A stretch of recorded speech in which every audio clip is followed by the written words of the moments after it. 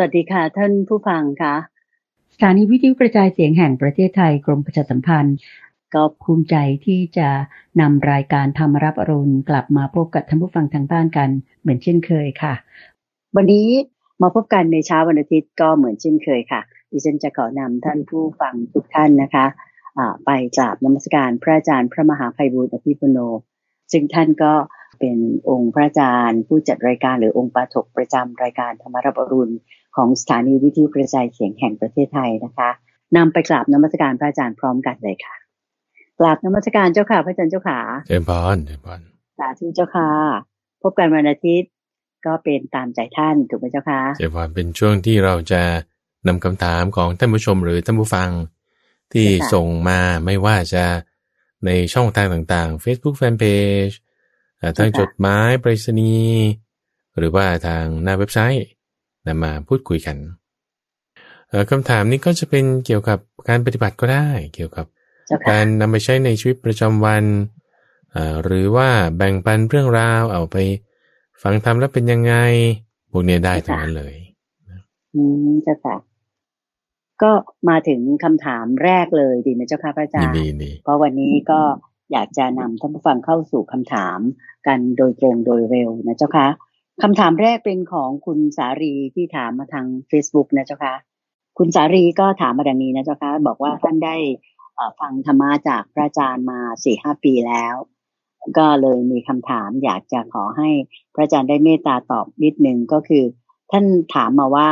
ท่านควรจะวางตัวอย่างไรในการฟังธรรมะเพื่อที่จะไม่ให้เขามองหมายถึงอันนี้คงจะเหมือนคนอื่นๆนะเจ้าค่ะมองว่าเป็นเรื่องแปลกเจ้าค่ะเพราะว่าการใช้ชีวิตของทางคุณสารีเองนั้นเนี่ยยังต้องเกี่ยวข้องกับเรือนและกับเพื่อนบ้านคือเพื่อนบ้านเขาก็มักจะเห็นเป็นเรื่องสนุกตลกที่ทางคุณสารีมาฟังธรรมะมีการโพสต์ธรรมะใน Facebook ของตัวเองมีการยกหัวข้อธรรมะขึ้นมาด้วยนะเจ้าค่ะอันนี้คุณสารีก็บอกว่าทำไปก็เพื่อที่จะให้คนที่เข้ามาอ่านเนี่ยอ่านแล้วก็สะดุดใจอยากจะลองฟังดูบ้างนะคะเจ้าค่ะจิตใจเขาก็จะได้เกิดสติสมาธิเป็นการเพิ่มปัญญาให้ยิ่งขึ้นไปด้วยแล้วก็ได้รู้ถึงสิ่งที่ไม่เคยรู้แต่บางครั้งก็โง่เหมือนกันนะเจ้าค่ะอันนี้ท่านก็พูดมาอย่างนั้นนะเจ้าค่ะเพราะเรื่องของธรรมะนั้นหาคนปรึกษายากแต่ก็โชคดีมากที่ทุกคนในครอบครัวของทางคุณสารีเองก็มีความเลื่อมใสและก็มีศรัทธาต่อองค์พระสัมมาสัมพุทธเจ้าเจ้าค่ะก็สรุปว่าคุณสารีก็ปรึกษามานะเจ้าค่ะว่าจะวางตัวอย่างไรดีเพราะว่าท่านก็เป็นคนที่ใฝ่ธรรมะเจ้าค่ะก็ในการแบ่งปันฟังธรรมให้คนอื่นเนี่ยทำยังไงดี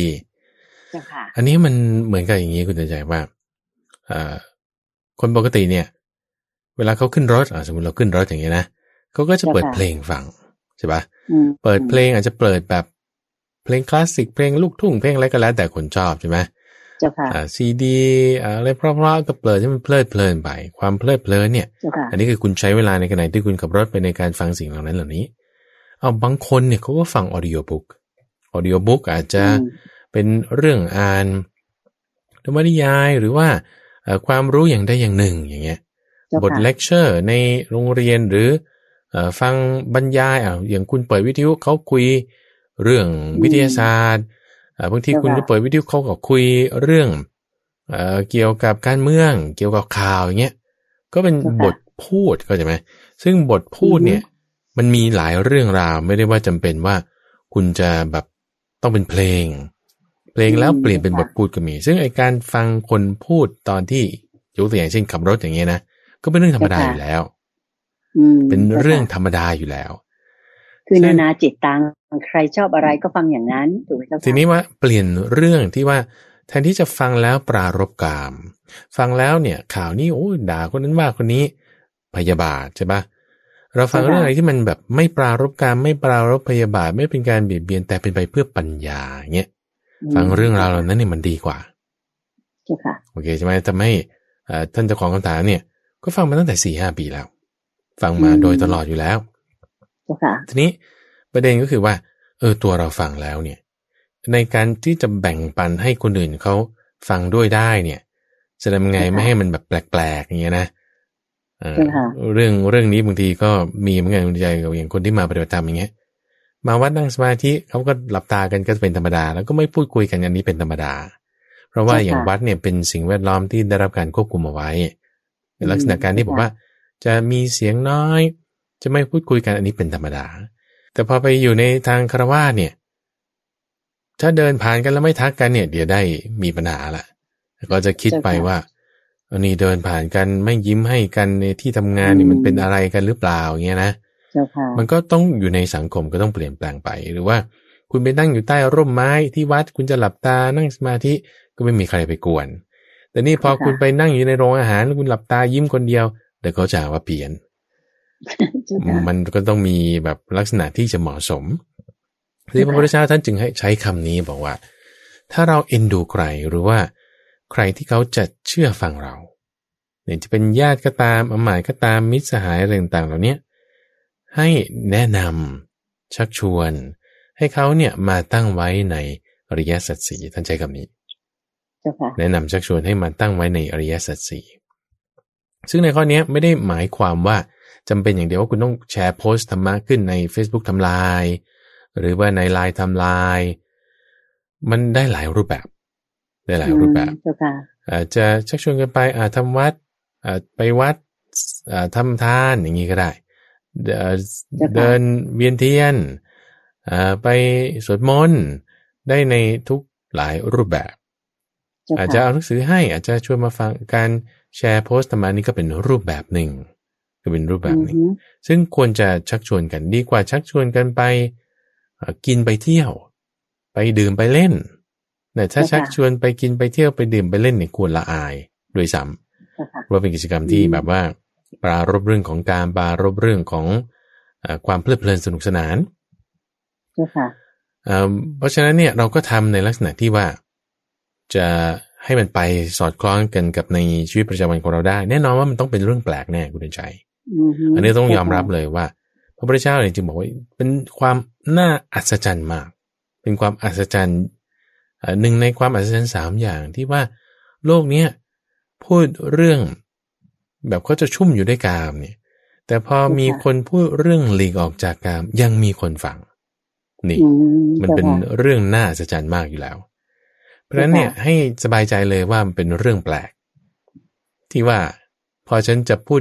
ถึงเรื่องโพสต์เรื่องธรรมะจะมีคนอื่นมองเราว่าแปลกก็ธรรมดาก็ธรรมดามันก็เป็นอย่างนี้หรือบางคนจะแบบบางทีใน Facebook เนี่ยเราก็อาจจะไม่ได้แชร์เรื่องส่วนตัวได้มากอาจจะแชร์เรื่องบางคนทำงานอย่างเงี้ยนะก็แชร์เรื่องเกี่ยวกับการงานตัวเองแต่พอมีเรื่องสำคัญปุ๊บคุณโพสต์เรื่องเกี่ยวกับธรรมะอย่างเงี้ยโอ้นี้มันดีขึ้นมาอย่างเงี้ยนะยกระดับโพสต์ข้อความในไทม์ไลน์ของเราอย่างเงี้ยดีแล้วก็ในขณะเดียวกันเราฟังทำไปเนี่ยมันก็ค่อยเป็นค่อยไปตามที่คุณสรีได้บอกมาว่าบางทีตัวเองเนี่ยก็ยังไม่ได้ค่อยมีความรู้มากเท่าไหร่อันนี้ก็ฟังไปมันก็จะมีความรู้เพิ่มเติมแน่นอนว่าอย่างเราฟังมาในช่วงรอบหลายๆปีความรู้ก็ค่อยๆสะสมขึ้นมีสติปัญญาพอเราฟังไปแล้วคนเราเนี่ยมันจะเป็นอย่างนี้คุณใจบางทีระดับของการเรียนรู้เนี่ยนะถ้าในทางคำสอนของพระพุทธเจ้าเนี่ยก็จะมีปัญญาอยู่3ระดับแรกคือระดับที่เราฟังระดับที่2คือระดับที่เรามาคิดใคร่ครวญแล้วเราเห็นว่าอันนี้ดีเราแบ่งปันคือมีการฝึกเอาไปในใช้งานในระดับที่3นี่คือฝึกใช้งานจริงๆคือภาวนามายปัญญาในทางการเรียนการสอนในทางเขาเรียกว่าเกี่ยวกับระบบสมองระบบประสาทเนี่ยก็พูดถึงว่าคนกรอกข้อมูลใส่หูเราพะคุณเรียนรู้ได้นิดเดียวแต่ถ้าคุณสนใจไปอ่านเองคุณเรียนรู้เพิ่มขึ้นแต่ถ้าคุณสนใจลงมือทำด้วยนี้ยิ่งดีขึ้นไปอีกแล้วคุณสนใจในการที่จะสอนคนอื่นเขาด้วยก็ดีขึ้นไปอีกสนใจในการที่จะเอาไปทำจริงๆแล้วมีข้อผิดพลาดแล้วเรียนรู้จากข้อผิดพลาดนั้นอันนี้ยิ่งดีมากขึ้นเลยระดับการเรียนรู้ก็จะค่อยเพิ่มขึ้นไปได้เจ้าค่ะสาธุเจ้าค่ะก็เรียกว่าเหมือนอย่างที่พระอาจารย์เคยสักษาในรายการเรานะเจ้าค่ะว่าบางทีเราฟังธรรมะหรือว่าฟังข้อคิดเห็นอะไรต่างๆเนี่ยโดยเฉพาะอย่างยิ่งธรรมะขององค์พระสัมมาสัมพุทธเจ้านั้นเนี่ย ถ้าเราสักแต่ว่าดูในพระไตรปิฎกหรืออ่านหนังสือเนี่ยยังไม่ใช่ว่าเราจะมีความรู้จริงๆต้องนำเข้าสู่สมองถูกไหมเจ้าคะจากสมองแล้วการกรองแล้วต้องมาที่ใจแล้วก็ปฏิบัติอย่างแท้จริงอย่างนั้นแหละถึงจะเรียกว่าสมบูรณ์ถูกไหมเจ้าคะก็ถูกต้องรายละเอียดก็จะมีลงไปอีกนะคือบางคนก็คิดว่าฉันอ่านพระสูตรศึกษาในพระไตรปิฎกเชื่อมโยงนั่นนี่บาลีไทยรู้หมดเทียบเคียงภาษาอังกฤษได้มีความรู้จากศาสตร์อื่นๆแล้วโอ้โหฉันฮาเลลูยาละก็สบายละอาจจะนั่งสมาธิบ้างก็สบายดีใคร่ครวญธรรมะต่างๆเกิดความรู้ขึ้นมาอันนี้ก็สบายดีละทีนี้ว่าละเอียดแล้วมันก็มีละเอียดอีกนะคุณใจแต่ลักษณะการทำสมาธิเนี่ยก็ต้องไม่มีการไม่มีพยาบาทไม่มีเบียดเบียนคือสมาธิระดับที่เป็นมิจฉาสมาธิก็มีก็ต้องระวังในความที่จะคิดมันไปในทางที่จิตใจจดจ่อแน่วแน่เลยจะเบียดเบียนเขาจะคิดปองร้ายมีความคิดปรารภไปในทางกามอาจจะไม่ได้ไปในทางนั้นแต่ละเอียดลงไปกามไม่มีพยาบาทไม่มีแต่มาคิดเรื่องที่เป็นในทางมิจฉาทิฏฐิแบบนี้ก็จะมีได้เพราะฉะนั้นเราก็ค่อยๆทำอย่างที่คุณใจว่าเป็นระดับขึ้นไปให้มันละเอียดลงไปโดยการใช้ฟังจำได้แล้วก็นั่งสมาธิด้วยสมาธิก็ต้องละเอียดลงไปอีกให้ไม่ใช่เฉพาะแค่นิ่งๆเฉยๆแต่ว่าทำยังไงให้จิตใจเราอ่อนนุ่มลงละนิวรณ์จะให้เป็นอารมณ์เดียวให้ได้เป็นกอบเป็นกรรมแล้วก็จะค่อยๆพัฒนาขึ้นไปได้เจ้าค่ะและสำหรับการเรื่องของการโพสต์ Facebook เนี่ยเจ้าค่ะที่คุณสารีเขียนมานะเจ้าค่ะโยมคิดว่าก็ปัจจุบันที่ก็ไม่ใช่เรื่องแปลกมากถ้าเผื่อเราจะโพสต์เรื่องของศาสนาบ้างหรือคำสอนดีๆหรือแม้แต่เทศดีๆรวมทั้งจะสวัสดีวัน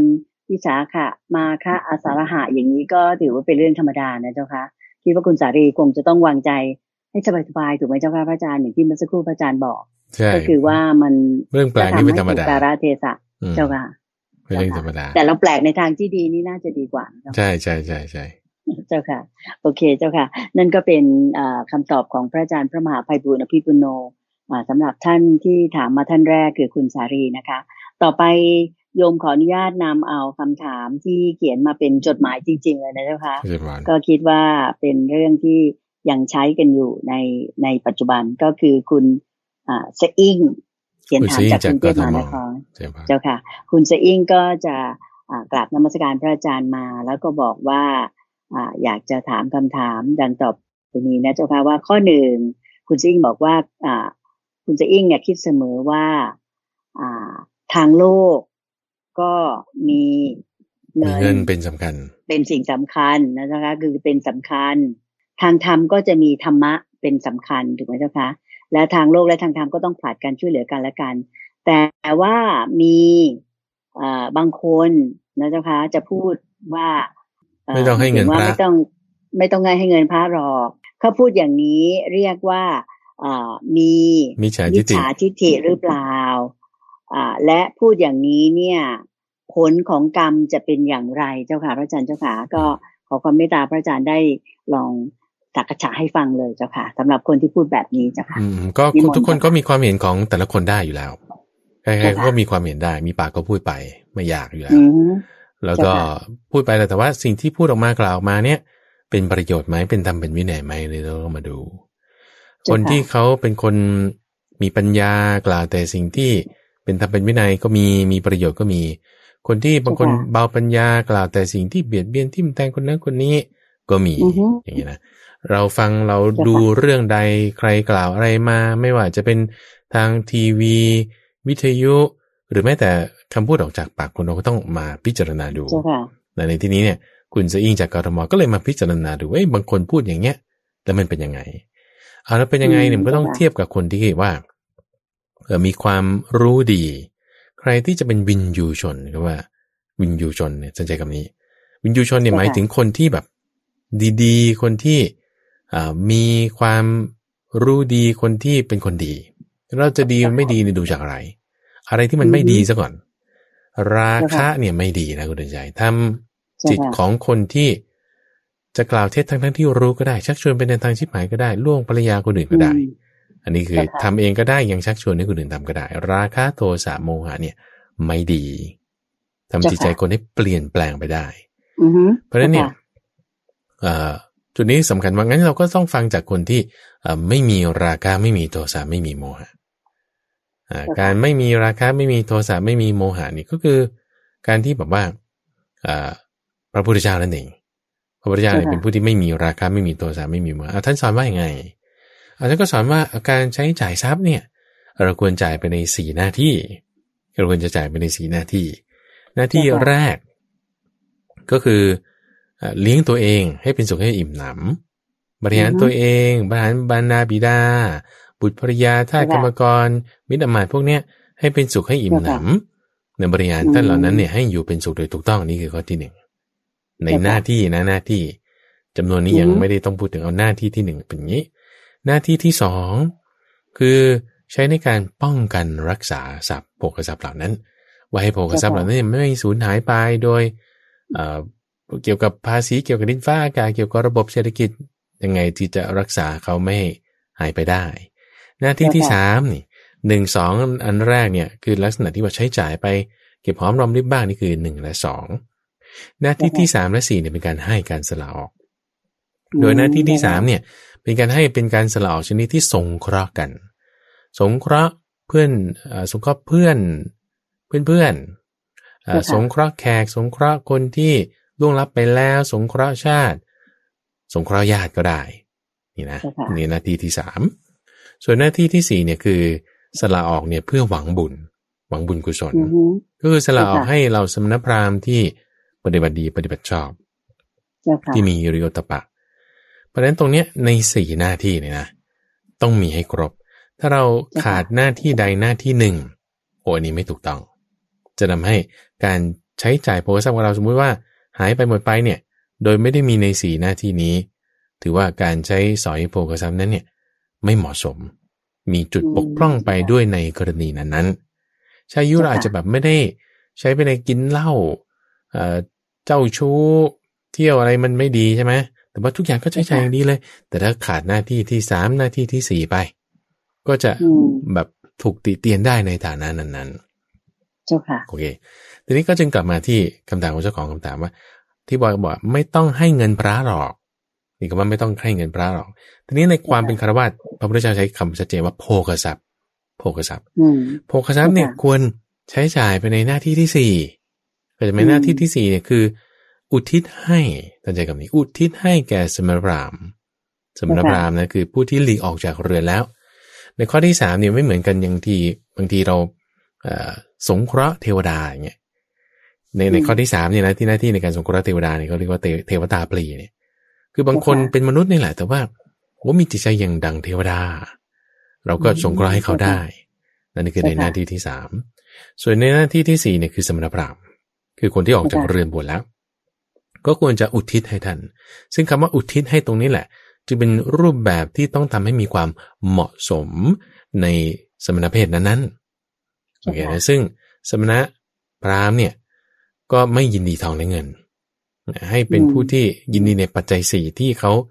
นำมาถวายได้อย่างนี้ปัจจัย4นี้เป็นอะไรตอนแรกบวชมาใหม่ๆเลยคุณสนใจพระอุปชาเนี่ยต้องบอกก่อนเรียกบอกกรณียกิจ4กรณียกิจ4สำหรับสมณะเนี่ยก็คือ1คุณต้องบิณฑบาตตลอดชีพนะบิณฑบาตคือคุณต้องไปเดินหาอาหารใน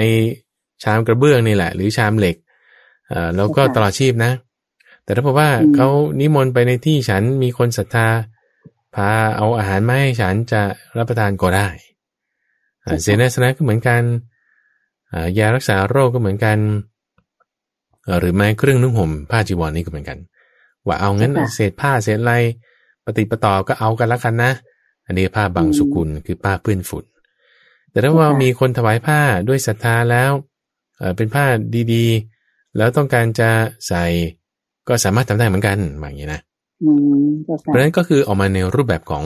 ปัจจัย4ที่ทำอุทิศให้บุคคลเหล่านี้ที่จะมีความเหมาะสมในนี้ก็คือก็เรียกว่ารูปแบบที่จะเหมาะสมเพราะฉะนั้นคำว่าไม่ต้องให้เงินพระหรอกเนี่ยก็ควรจะทำปัจจัย4ที่มีความเหมาะสม ให้กับสมณพราหมณ์เหล่านั้นเพื่อให้หน้าที่ที่4ของเราเนี่ยมีความถูกต้องเพราะว่าเราเนี่ยหวังบุญในการที่ใช้ชีวิตของเราเนี่ยมันรุ่งเรืองดีต่อไปข้างหน้าก็เป็นผู้ที่จะมีเป็นประโยชน์ในภพต่อไปในเบื้องปลายในชีวิตในชาติต่อไปนี่ถามว่าลักษณะความเห็นที่ว่าโอ้ยังไม่ต้องให้เงินพระหรอกเนี่ยเป็นมิจฉาทิฏฐิหรือไม่ก็ไม่แน่เพราะว่าอะไรเพราะว่าถ้าผมว่าเขาเข้าใจอยู่ว่าพระเนี่ยไม่ยินดีทำเงินแต่ว่าควรจะให้ปัจจัย4ที่ควรแก่สมณะจะบริโภคนี่เขาก็มีสมาธิถี่อยู่นะแต่นี้ถ้าบอกว่าตรณีนี่ไม่ถูกละก็จะเข้าข่ายไม่ในส่วนที่เรียกว่าเป็นมิจฉาทิฏฐิที่ว่าชาตินี้ไม่มีชาติหน้าไม่มีแล้วฉันไม่ต้องทำหรอกอันนี้ก็เข้าใจไม่ถูกวันนี้คือคำถามของคุณเจอิ่งในข้อแรกแล้วก็การพูดในลักษณะนี้แน่นอนการพูดทุกอย่างเป็นกรรมคุณใจต่อให้คุณพูดโดยไม่ได้เจตนาอย่างเงี้ยมันก็เป็นกรรมขึ้นมาแต่ว่าเขาว่าเจตนาเนี่ยเหมือนว่าบางทีแบบเขาด่ามาแล้วด่าไปปุ๊บทันทีอะไรเงี้ยโอ้ขอโทษพูดแต่กูพูดไปแล้วอย่างเงี้ยมันก็กระเทือนใจกันแล้วนี่ถือเป็นการกระทำแน่นอนแต่อาจจะมีผลมากผลน้อยก็แล้วแต่ว่าเจตนานี่มันมากหรือน้อยเจ้าค่ะแต่ไม่ได้ว่าสักแต่พูดนะใช่ไหมเจ้าค่ะพระอาจารย์เจ้าค่ะแม้แต่เราคิดอยู่ในใจเนี่ยโยมก็จำได้ว่าพระอาจารย์บอกว่าก็ไม่ได้อยู่ดีอ่ะใช้จิตใจไปอาฆาตเขาหรือว่าคิดอยากจะให้เขาแย่หรือว่าอะไรแช่งเขาในใจอะไรเงี้ยก็ไม่ควรอย่างยิ่งเลยใช่ไหมเจ้าค่ะไม่ควรเพราะว่าในสักว่าที่ไม่ควรเนี่ยคือหมายถึงว่าบางทีเราห้ามความคิดเราไม่ได้แต่มันคิดไปแล้วจะบอกว่าไม่ควรเนี่ยคือบางคนก็รู้อยู่ว่ามันไม่ดีแต่เราทำไปแล้วอันนี้คือลักษณะที่ว่าเราจะต้องมีการฝึกจิตให้ขึ้นไปคือคนธรรมดาเนี่ยกายเอาคนที่ไม่ธรรมดาก่อนเอาคนที่แบบไม่ดีเลยเนี่ยนะคือเขาควบคุมกายเขาไม่ได้สมมติเขาอยากได้สิ่งนี้ปุ๊บเขาขโมยเลยเขาชอบผู้หญิงคนนี้ปุ๊บก็ข่มขืนเลยเขาแบบยับยั้งตัวเองไม่ได้อันนี้ก็คือแบบทำผิดเลยเอาที่คนที่ดีๆขึ้นมาหน่อยก็จะแบบว่าระงับตัวเองได้ไม่ไปทำตามหน้ายังคิดบ้างยังคิดนี่คือว่ายังทำพูดคำนี้ไปแล้วเขาจะกระเทือนใจก็ไม่พูดแล้วกันแต่คิดอยู่จะคิดด่ามาในใจอย่างเงี้ยนะแต่ว่าไม่ด่าจริงๆเงี้ยหรือคิดจะแบบทำร้ายมันวางแผนจะฆ่าแต่ว่าไม่ทำอย่างเงี้ยไม่ทำลงไปเพราะฉะนั้นคนทั่วๆไปเนี่ยก็จะรักษาศีลได้รักษาศีลเนี่ยคือกายวาจาอย่างน้อยให้ไม่ฆ่าสัตว์ไม่ลักทรัพย์ไม่ประพฤติผิดในกามนี่คือทางกายทางวาจาก็อย่าโกหกอย่าส่อเสียดอย่าพูดยุยงให้แตกกันอย่าพูดเพ้อเจ้อก็เป็นระดับไปรักษา2อย่างนี้ได้อันนี้คือดีละกิเลสอย่างหยาบๆในใจของเราเนี่ยก็ระงับได้บ้างทีนี้เหลืออย่างกลางและอย่างละเอียดนี่แหละที่เราต้องฝึกให้ยิ่งขึ้นไปอย่างกลางนี่คือบางทีก็คิดด่าเขาในใจมีความคิดอยากซื้อนั่นซื้อนี่อย่างเงี้ยมีความคิดไปในทางกามพยาบาทหรือเบียดเบียนอันนี้คือกิเลสอย่างกลาง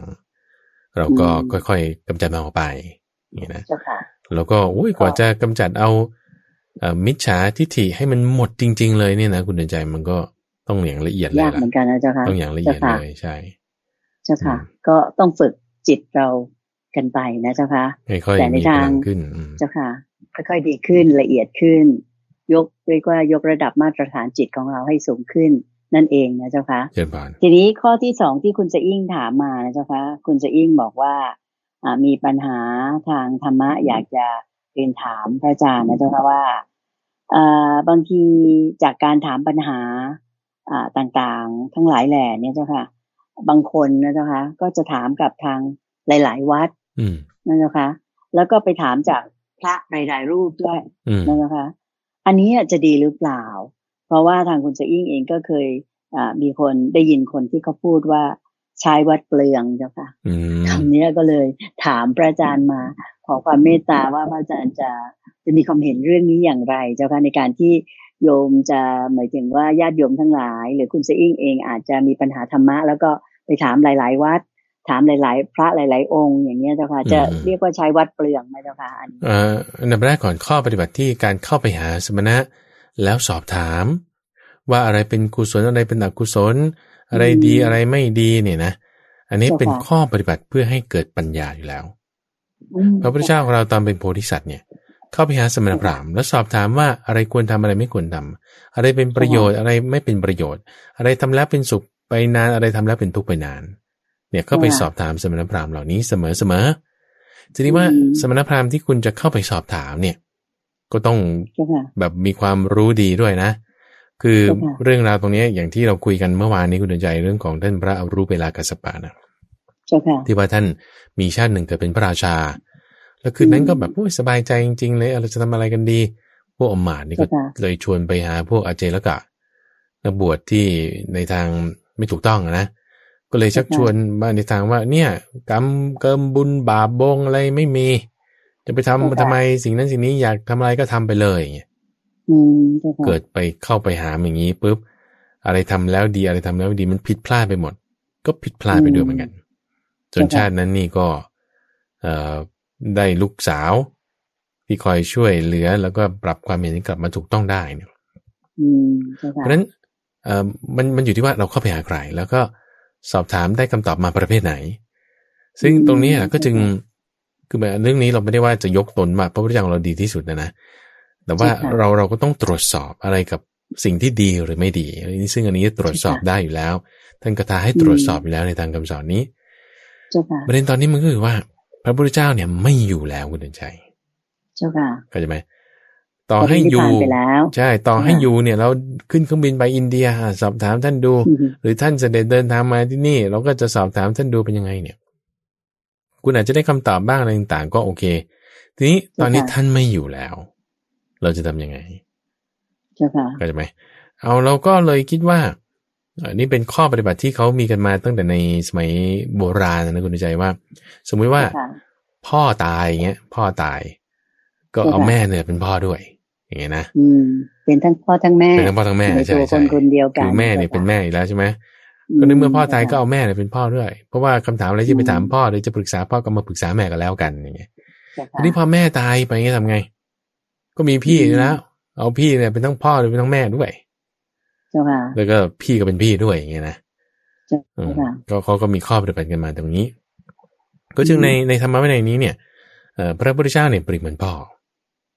พระพุทธเจ้าเนี่ยเปรียบเหมือนพ่อเป็นบิดาในทางที่จะให้เราออกจากสังสารวัฏได้ชายุพ่อในชาตินี้ของเราเนี่ยก็จะมีคู่หนึ่งนะพ่อแม่คู่หนึ่งใช่ไหมชาติก่อนก็มีพ่อแม่คู่หนึ่งชาติก่อนๆก็มีปีคู่หนึ่งไปอย่างเงี้ย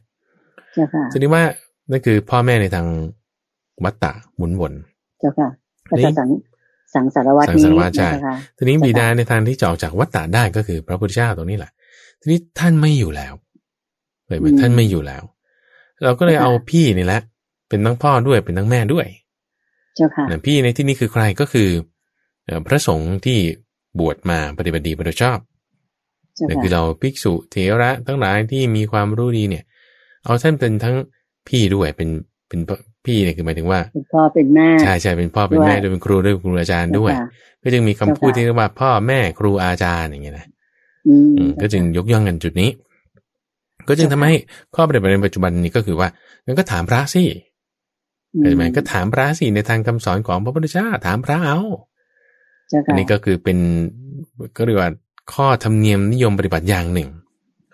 ทีนี้อย่างไรก็ตามนะคุณใจพระพุทธเจ้าไม่อยู่แล้วตอนที่ท่านปรินิพพานเนี่ยท่านบอกว่าให้เอาธรรมะและวินัยนี่แหละเป็นศาสดาเข้าใจไหมแต่ว่าเราถามว่าธรรมะวินัยมันอยู่ตรงไหนธรรมะวินัยมันอยู่ตรงไหนมันอยู่ในหนังสือนี่ไหมอย่างเงี้ยบางทีก็อาจจะอยู่ก็ได้คือมันมี3 ระดับมี3 ระดับที่ว่าหนังสือที่อยู่ในตู้พระไตรปิฎกคุณคิดว่าหนังสือเล่มเนี้ยแหมมันศักดิ์สิทธิ์ที่สุดเลยแล้วก็เอาความที่เป็นหนังสือศักดิ์สิทธิ์นี่คือศีลปฏิบัติชัดๆเข้าใจไหมคุณนับถือศาสนาพุทธแบบรูปคำคิดว่าเอาคัมภีร์นี้มาเทินบนหัวแล้วฉันก็จะดีขึ้นมาได้อย่างเงี้ยโดยที่ไม่ได้รู้อ่านเข้าใจมันอย่างเงี้ยอันนี้ศีลปฏิบัติชัดๆอันนี้คือข้างนอกเกินไปเอาอย่างน้อยคุณเปิดตู้ดูหน่อยดีไหมไม่ใช่กราบทุกวันทั้งคืนแล้วก็ไม่รู้ว่าข้างในเป็นอะไรเอาเปิดตู้ดูหน่อยแล้วก็เปิดสักเล่มนึงอ่านดูจำได้เล่มนึงอ่านสักแค่2 แผ่นจำได้สักย่อหน้านึงอย่างเงี้ยเอาอย่างดีไอ้ที่1ย่อหน้าเนี่ยคุณจำได้ในหัวเนี่ย ก็ยังดีใช่ไหมแต่มันก็ยังไม่เป็นธรรมะวินัยที่ท่านบอกสอนจริงจนกว่าจะเข้าไปอยู่ในใจแล้วก็ปฏิบัติออกมาทางกายวาจาได้มีในทั้งทางกายวาจาใจถามว่าลักษณะการที่ปฏิบัติออกมาได้ในดีทางกายวาจาใจเราดูที่อะไรก็ดูที่การกระทำศีลสมาธิปัญญาของใครของคนนั้นนั่นแหละเข้าใจไหมของคนนั้นนั่นแหละที่เขาจะมีศีลสมาธิปัญญาดีหรือไม่ดีก็ดูที่ตัวเรานั่นแหละเห็นไหมถ้าเราบางทีจุดนี้ฉันยังไม่เข้าใจจุดนี้ฉันยังทำไม่ได้เราก็ถามคนที่เขาทำได้ดีมีแล้วศีลสมาธิปัญญานี่เราดูรู้กันได้ซึ่งบางทีไม่ได้จะดูรู้กันได้ด้วยเวลาแป๊บเดียวต้องใช้เวลาบ้างอย่างในเรื่องของศีลสมาธินี่ก็ดูด้วยในความที่ต้องตกอยู่ในสถานการณ์ที่มีเหตุการณ์ให้ชอบใจให้ไม่น่าชอบใจเนี่ยจะลุ่มลงไปไหมจะโกรธไหมปัญญานี่ก็ดูรู้ได้ด้วยการพูดจาว่าถ้ามีการแจกแจงนี้แสดงธรรมอย่างนี้อธิบายให้ความรู้อย่างนี้แสดงถึงความว่ามีปัญญามากหรือน้อยก็ดูไปแล้วก็ถามได้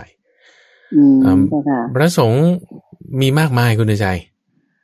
ท่านที่แบบว่าฉลาดกว่าพระมหาไพบูลย์นี่ก็มีเยอะแยะแล้วก็อาจจะแบบมุมนี้บางทีเราอาจจะไม่เคยมองอาจจะไม่เคยเห็นก็ถามได้ไม่มีปัญหาอยู่แล้วไม่ได้ว่าใช้เปลืองหรอกคุณเดินใจคำว่านาบุญเนี่ยในข้อนี้เนี่ยนะมีข้ออันหนึ่งที่อนาถบิณฑิกเศรษฐีพูดถึงเรื่องนี้ก็นึกได้พอดีอนาถบิณฑิกเศรษฐีนะคุณใจเป็นคนที่สร้างวัดเชตวันเข้าใจไหมเราก็จะเคยได้ยินชื่อนี้อยู่เรื่อยๆนะอนาถบิณฑิกเศรษฐีแล้วท่านก็สร้างวัดขนาดนี้เนี่ยไปวัดครั้งหนึ่งเนี่ยวันหนึ่ง2 ครั้งเช้า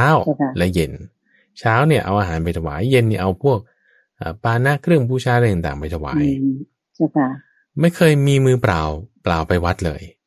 ตอนเช้าก็จะต้องมีอะไรติดมือไปเสมอตอนเย็นก็ต้องมีอะไรติดมือไปเสมอไปเสร็จแล้วถวายบังคมพระพุทธเจ้าก็นั่งนิ่งๆอยู่อาจจะไม่นั่งนิ่งๆเศรษฐีเนี่ยเขามีความคิดว่าพระพุทธเจ้าเนี่ยเป็นสุกุมารชาติผู้ละเอียดอ่อนถ้าเราพูดอะไรไปเนี่ยจะรบกวนจิตใจท่านเราไม่ถามคำถามหรอกว่าอย่างนี้พระพุทธเจ้าก็รู้จิตของเศรษฐีคนนี้ว่าเศรษฐีคนนี้รักษาเราในที่ที่ไม่ควรรักษาเราในที่ที่ไม่ควรรักษาท่านบอกว่าท่านเนี่ยควักดวงตาออกพระพุทธเจ้านี่นะควักเนื้อหัวใจออกตัดคอออกทั้งที่แบบใส่เครื่องแบบเต็มยศเป็นพระราชาเพื่อที่จะบำเพ็ญบารมีมาในความที่จะบรรลุอนุตตรสัมมาสัมโพธิญาณเจ้าค่ะก็ใช่ไหมเพื่อที่จะมาตอบคำถามคนนี่แหละนี่พระพุทธเจ้านะท่านจึงเดินทางอยู่45 ปีเท่าขนาดไหนแล้วก็ยังเดินทางไปลำบากไงท่านก็ไปเนี่ยสอนบอกเรื่องนั้นซ้ำอีกคนนี้ซ้ำอีกเหมือนกันบ้างต่างกันบ้างอันนี้คือหน้าที่ที่ท่านต้องทำบอกสอนไว้หมดแล้วข้อมูลทุกอย่างในตำราคัมภีร์โอเคนะอันนี้คือสิ่งที่ท่านทำมาเป็นตัวอย่างเราสาวกท่านก็สอนให้ว่างั้นปฏิบัติตามที่เราสอนนะบางคนท่านก็จะเปิดโอกาสให้ถามเราไปถามเลยคุณใจอย่าไปคิดว่าใช้เปลืองจะรักษากันอยู่ในฐานะที่ไม่ควรรักษาถ้าคิดอย่างนี้แต่ว่าถ้าสอบถามในเวลาที่เหมาะสมคือไม่ใช่ว่าแบบ4-5 ทุ่มก็ยังโทรกันมาหาอะไรเงี้ยนะมันก็จะไม่เหมาะสมหรือว่าในที่สถานที่ที่มันไม่ถูกต้องอย่างเงี้ยอย่างบางทีพระสงฆ์ถ้าพูดกับผู้หญิงในที่ที่รับหูรับตาคนอันนี้ก็จะไม่ถูกต้องตามศีลก็ต้องให้ถูกต้องตามระเบียบข้อปฏิบัติอันนี้ก็จะเหมาะสมอยู่สามารถทำได้ใช้ได้แน่นอนเจ้าค่ะ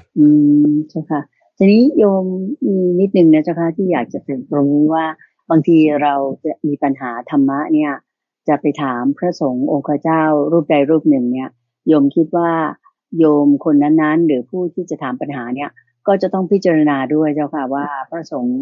รูปนั้นหรือองค์นั้นเนี่ยท่านเป็นผู้ที่ได้ศึกษาธรรมะของพระพุทธองค์อย่างถ่องแท้ไหมอย่างสมมติว่ายกตัวอย่างเช่นพระอาจารย์พระมหาไพบูลย์อภิปุโนเนี่ยท่านจะแบบมีความรอบรู้แล้วก็ตอบปัญหาได้เรียกว่าเต็มที่แล้วก็กระจ่างแต่พระบางรูปบางทีบวชมาบางที5 วัน7 วัน9 วันนี้บางทีไปถามก็อาจจะไม่ได้เรื่องนะเจ้าค่ะดังนั้นก็เป็นหน้าที่ของโยมเหมือนกันหมายถึงว่าญาติโยมต่างๆต้องพิจารณาดูว่าเวลาเราจะถามคำถามเนี่ยถ้าลึกซึ้งทางด้านของพุทธศาสนามาก พระธรรมคำสอนมากๆก็ต้องเลือกองค์เหมือนกันนะเจ้าค่ะว่าท่านต้องมีความรู้จริงนะเจ้าค่ะโยมพูดอย่างนี้ถูกหรือผิดเจ้าค่ะพระอาจารย์คือเราก็ต้องดูว่าคนที่เขามีปัญญาโอเคนะเราก็จะไม่ต้องเสียเวลาของเราก็ไม่ต้องเสียเวลาของเขาแต่ต่อให้ว่าคนที่มีปัญญาแล้วก็ตามเนี่ยเรารับมาเราก็ต้องฟังก็จะมาคือรับมาเราก็ต้องมาใคร่ครวญพิจารณาคือไม่ใช่แบบว่าแบบเชื่อเลยอะไรเลยอย่างเงี้ยก็ต้องมาเปรียบเทียบดูกันกับว่าสิ่งนี้ทำให้กิเลสมันลดลงไหมสิ่งนี้เนี่ยทำมันเปรียบเทียบลงในคำสอนได้ไหมอันนี้ต้องสำคัญแน่นอนว่าตอนพระพุทธเจ้าก่อนปรินิพพานเนี่ยท่านกำชับไว้อยู่แล้วสมมติว่าเราไปเข้าหาสมณะพราหมณ์คนใดคนหนึ่งแล้วคนนี้เขาบอกว่าเนี่ยพระพุทธเจ้าตรัสมางี้เจ้าค่ะเดี๋ยวมันอย่างนักการเมืองเนี่ยเขาจะบอกว่าโอ้เนี่ยคำว่าประชาชนเนี่ยเอามาใช้อ้างกันมากอะไรก็อ้างประชาธิปไตยด้วยอะไรอย่างเงี้ยใช่ไหมทีนี้ในทางคำสอนของพระพุทธเจ้าเนี่ยคำว่าเนี่ยพระพุทธเจ้าตรัสไว้อย่างเงี้ยคำเนี้ยเอามาพูดกันมากท่านตรัสไว้ว่าอย่างนี้อย่างเงี้ยนะคำนี้เอามาใช้กันมากที่สุดเลยตัวพระมหาไพบูลย์เองบางทีเขาพูดด้วยซ้ำคนอื่นก็พูดด้วยซ้ำเนี่ยพระพุทธเจ้าสอนไว้อย่างนี้แต่ว่าที่สอนไว้อย่างนี้เนี่ยคุณลองไปเทียบดูดิเอาไปลงกันได้เข้ากันได้ในธรรมในวินัยไหมถ้าลงกันไม่ได้เข้ากันไม่ได้อันนี้แสดงว่าเขาจำมาผิดให้ละทิ้งคำนั้นเสียต้องย้อนกลับไปดูที่แม่บทถูกต้องจริงๆอย่างที่พระอาจารย์ว่านะครับคือบางทีคนที่มีปัญญามากบางทีก็ลืมเหมือนกันคือคนที่จะแบบจะมีปัญญามากที่สุดของที่สุดเลยนี่คือพระพุทธเจ้าล่ะนะท่านบอกว่าตัวท่านเองเนี่ยต่อให้ถูกหามไปบนเตียงน้อยๆก็ยังมีปัญญาคมสม่ำเสมอแม้แต่ว่าข้อนี้เนี่ยท่านพระสารีบุตรท่านก็ไม่เคยพูดว่าท่านเป็นอย่างนั้นไหมซึ่งแน่นอนอย่างพระมหาไพบูลย์เนี่ยไม่ต้องไปเทียบกับท่านพระสารีบุตรเลยว่าจะมีปัญญาเท่ากันไม่เท่าแล้วก็บางทีตัวเองก็ลืมด้วยซ้ำว่าบางทีเมื่อ 2-3 ปีก่อนพูดเรื่องนี้เอาไว้พูดไว้ทั้งหมด 7-8 ประเด็นทุกวันนี้จำได้3จะมาพูดอีกทีหนึ่งประเด็นที่5นั่นอะไรเนาะนึกไม่ออกต้องไปดูเพิ่มเติมฟังเพิ่มเติมตัวเองจึงเคยพูดว่าเราพูดไม่ครบอย่างมันก่อนพูดเรื่องคนเจ้าชู้อย่างเงี้ยก็ลืมที่จะพูดถึงประเด็นโทษของการที่ไปเที่ยวตามตรอกซอกซอยในเวลากลางคืนเอพิโซดต่อมาก็มาเพิ่มเติมเข้าไปอย่างเงี้ยก็ค่อยๆเราต้องมีตัวแม่บทเทียบเคียงตัวพระอาจารย์เองก็ต้องไปเทียบเคียงกับที่พระพุทธเจ้าสอนเอาไว้แล้วก็มาบอกมาเล่าให้ฟังเราต้องผ่านการย่อยมาแล้วก็ค่อยๆดูไปต่อให้เราฟังจากนักปราชญ์บัณฑิตมันลงกันได้เข้ากันได้อันนี้เราเอาเข้าใจไหมหรืออันไหนยังลงกันไม่ได้เข้ากันไม่ได้บางทีปัญญาเราไม่ถึงเรายกไว้ก่อนนี่ค่อยๆเป็นค่อยๆไปเริ่มผ่านได้เจ้าค่ะอันนั้นก็ท่านที่2ผ่านไปแล้วเจ้าค่ะตอนนี้ก็มาถึงปัญหาที่ท่านผู้ถามท่านที่3คือคุณลุงจันทร์ใช่ไหมเจ้าค่ะพระอาจารย์คุณลุงจันทร์จากจังหวัดนครราชสีมาเขียนเป็นจดหมายมาเจ้าค่ะเขียนจดหมายมาแบบดั้งเดิมเราเลยนะเจ้าค่ะเขียนถามมาข้อที่1ท่านคุณลุงจันทร์บอกว่าท่านนอนไม่ค่อยจะหลับนะคะโดยเฉพาะอย่างยิ่งในวันพระคือวันขึ้น8 ค่ำ15 ค่ำพวกนี้เจ้าค่ะทั้งข้างขึ้นข้างแรมเลยเจ้าค่ะแบบจะนอนไม่ค่อยหลับเนี่ยมันไม่ทราบว่าเกิดขึ้นจากอะไรท่านปรารภมาอย่างนี้เจ้าค่ะพระอาจารย์เจ้าค่ะแล้วจะแก้ไขอย่างไรอันดับแรกก็ต้องถามกันว่าคุณลุงจันทร์เนี่ยอายุเท่าไหร่ถ้าบอกว่าคนอายุมากแล้วบางทีมันก็เป็นอย่างนั้นแหละเรื่องสุขภาพคือถ้าจะถามเกี่ยวกับเรื่องสุขภาพนะคุณต้องไปถามหมอดีที่สุดหมอเนี่ยผมนอนไม่หลับเลยทำไงดีหมอเขาก็อาจจะถามว่าลุงเป็นอะไรล่ะแล้วก็ให้ยามากินตามที่เหมาะสมนะทีนี้อย่างไรก็ตามถ้าบอกว่าในลักษณะทางคำสอนของพระพุทธเจ้าเนี่ยเอาแค่ว่าการนอนไม่หลับเนี่ยมันจะต้องแยกเป็น2อย่างคือการตื่นอยู่เสมอกับการที่หลับไหลเคลิบเคลิ้มตื่นอยู่เสมอกับการที่เป็นโรคนอนไม่หลับต้องแยกกันคนที่เป็นโรคนอนไม่หลับเนี่ยมันจะเป็นอย่างนี้ว่าฉันอยากนอนแล้วเกินอยากพักผ่อนง่วงเงียแต่ไม่หลับ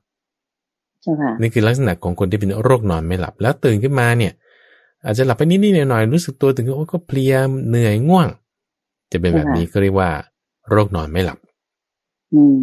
จะมึนๆตึงๆอย่างเงี้ยนะ ง่วงนอนไม่พออยู่ตลอดเวลานอนไม่พอนอนไม่พออยู่ตลอดเวลาต้องการจะนอนแต่ก็ไม่ได้นอนเต็มที่อย่างเงี้ยเอาทีนี้แต่มันจะต่างกันกับคนที่อยู่มีตื่นอยู่เสมอตื่นรู้อยู่เสมอ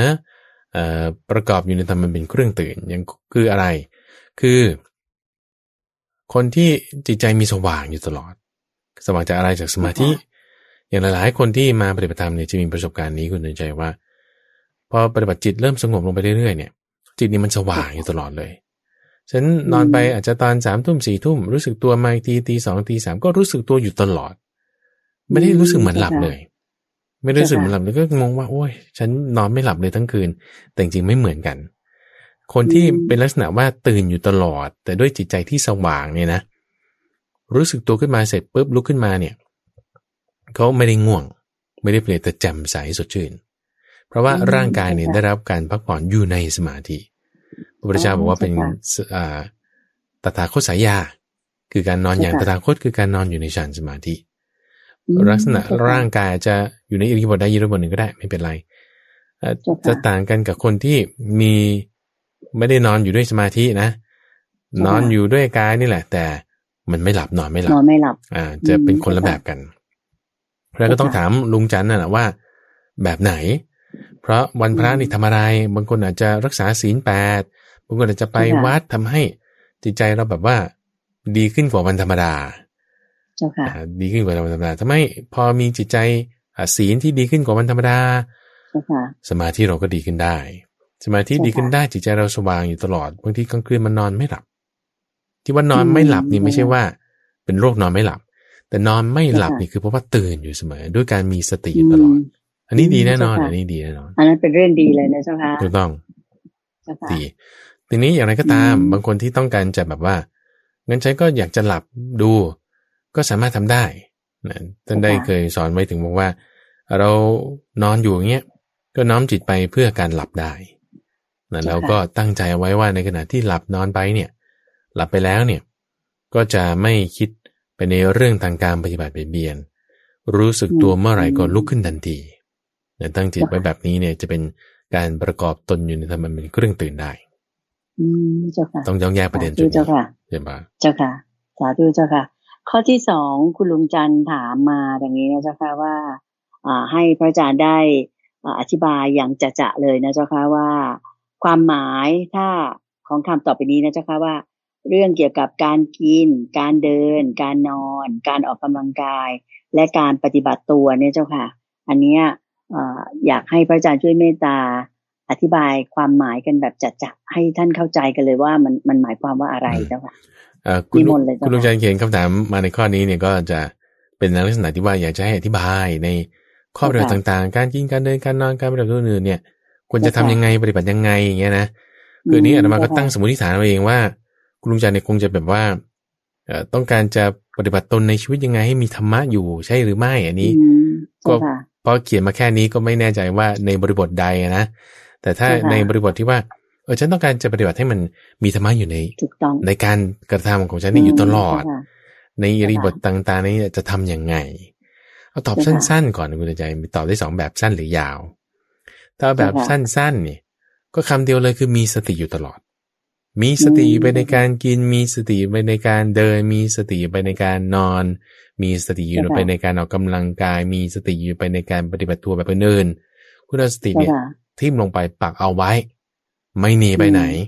อิริยาบถก็เปลี่ยนไปสิเพราะว่าสติมันอยู่ในใจกายมันจะเป็นยังไงปากมันจะพูดยังไงให้มีสติอยู่ตลอดนี้ไม่มีปัญหาแล้วโอเคในนี้คือตอบแบบสั้นๆนะแต่สาระหนักแน่นด้วยความที่มีสติของเขาที่ถ้าตอบแบบละเอียดแล้วสติยังไงในเรื่องการกิน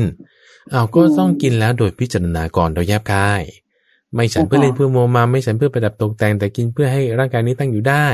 เพื่อให้ชีวิตเป็นไปเพื่อป้องกันความลำบากเพื่ออนุเคราะห์พรหมจรรย์โดยการที่ทำแบบนี้จะทำให้ระงับเวทนาเก่าไม่ทำให้เวทนาใหม่เกิดขึ้นไม่ใช่แค่ท่องได้แต่ว่าต้องพิจารณาก่อนด้วยเหมือนอะไรเหมือนกินเนื้อลูกตัวเองเป็นยังไงนะเขาพาไปเดินทางไกลแล้วก็สุดท้ายไม่มีอะไรกินเนื้อลูกอันนี้เจ็บปวดมากก็คงจะกินไม่อร่อยแน่ละเอียดลงไปใช่ไหมเดินทำยังไงตั้งจิตไว้ในการเดินกลับไปกลับมาเดินให้มีสติมีใจไม่คิดไปในภายนอกสำรวมอินทรีย์อย่างเงี้ยนะ การนอนเอานอนก็นอนตะแคงเบื้องขวาซ้อนเท้าเหลื่อมเท้าพร้อมที่จะลุกอยู่ในท่าพร้อมที่จะลุกตั้งสติไว้ว่าเมื่อไรรู้สึกตัวปุ๊บลุกขึ้นทันทีอย่างเงี้ยออกกำลังกายทำไงก็เหมือนกันเดินวิ่งนะการปฏิบัติตัวแบบอื่นพูดก็อย่าพูดให้มันไปในทางมิจฉาวาจาพูดอะไรแล้วที่มันจะไม่ทิ่มแทงกันพูดอะไรแล้วที่จะให้จิตเขาตั้งอยู่ในสมาธิพูดแล้วที่จะเป็นสาระก็พูดไปอันนี้ก็คือแบบว่าอยู่ในชีวิตประจำวันของเราอยู่ในชีวิตประจำวันของเราในการที่รักษาให้อยู่ในชีวิตประจำวันของเราเนี่ยศีลสมาธิปัญญาคุณใจอันนี้แบบเป็นเรื่องสำคัญเลยศีลสมาธิปัญญานี่เป็นเรื่องสำคัญบางทีวาจาเราอาจจะยังรักษาได้ไม่เต็มที่อย่างน้อยก็อย่าโกหกมันจะหลุดกันเรื่องวาจาเนี่ยอยู่เรื่อยนะอย่างน้อยก็อย่าโกหกอย่าพูดไปในลักษณะที่โกหกแล้วถ้าดีขึ้นไปอีกฝึกด้วยอย่าพูดทิ่มแทงกันอย่าพูดจะวาจาให้ปราดปรานกันอย่างนี้ก็เว้นเอาไว้จะเป็นการดีเจ้าค่ะก็นับว่าเป็นข้อคิดสำหรับท่านผู้ฟังทางบ้านท่านอื่นๆด้วยในเรื่องของการปฏิบัติตนนะเจ้าค่ะโดยเฉพาะอย่างยิ่งเรื่องของการพูดถ้าเผื่อพูดถึงเรื่องของการพูดในสังคมปัจจุบันนิยมคิดว่าโดยเฉพาะยิ่งในทางการเมืองนี่คือต้องพูดทิ่มแทงพูดกันให้แบบเสียดสีอะไรอย่างนั้นถ้าเผื่อพูดตรงๆก็คือผิดธรรมะของพระพุทธองค์อย่างเต็มๆเลยนะเจ้าค่ะเพราะบางทีก็อาจจะพูดให้เขาเสียดแทงจิตใจอะไรต่างๆซึ่งก็เป็นสิ่งที่เราไม่ควรจะนำมาปฏิบัติเพราะมันจะเกิดกรรมกับตัวเราเองถูกไหมเจ้าค่ะพระอาจารย์เจ้าค่ะถูกต้องเจ้าค่ะก็คำถามข้อที่3ของคุณลุงจันนี่ก็เขียนถามมากับเกี่ยวกับชื่อของพระอาจารย์เจ้าค่ะพระมหาไพบูลย์อภิปุโนเนี่ยท่านก็อยากจะบอกว่าสะกดยังไงมันถึงจะถูกท่านก็สะกดมา3อย่างด้วยกันอันนี้พระอาจารย์จะเฉลยด้วยองค์เองไหมเจ้าคะนิมนต์เลยก็ที่อันนี้คือเป็นจดหมายที่เขียนมานะคุณดวงใจแล้วก็เราอยากจะจ่าหน้าให้มันถูกต้องเขียนอะไรให้ถูกต้องตามระเบียบก็อย่างที่เขียนมาอย่างแรกเนี่ยถูกต้องอยู่แล้วหรือว่าถ้าดูในทางเว็บไซต์คือถ้าสามารถเข้าเว็บไซต์ได้ก็จะมีรายละเอียดในหน้ารายละเอียดอยู่ที่จะพูดถึงว่าชื่อที่ถูกต้องเป็นอย่างไรก็เขียนตามนี้ก็คือไพบูลย์ก็ไพบูลย์ตัวไปหมายถึงว่าไพบูลย์ที่แปลว่าเต็มเปี่ยมเนี่ยนะบอใบไม้สรูลอลิงยอยักษ์กรันแล้วก็อภิปุณโนเนี่ยเป็นฉายาที่ท่านพระอุปัชฌาย์ท่านตั้งให้ใช่ไหมจ๊ะใช่ก็หมายถึงอธินี่ก็คืออภินะอภิเนี่ยหมายถึงว่ายิ่ง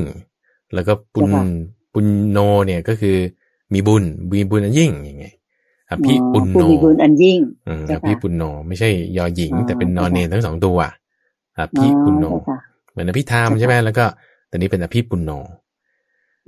สะกดที่ถูกต้องก็เป็นเจ้าค่ะเจ้าค่ะ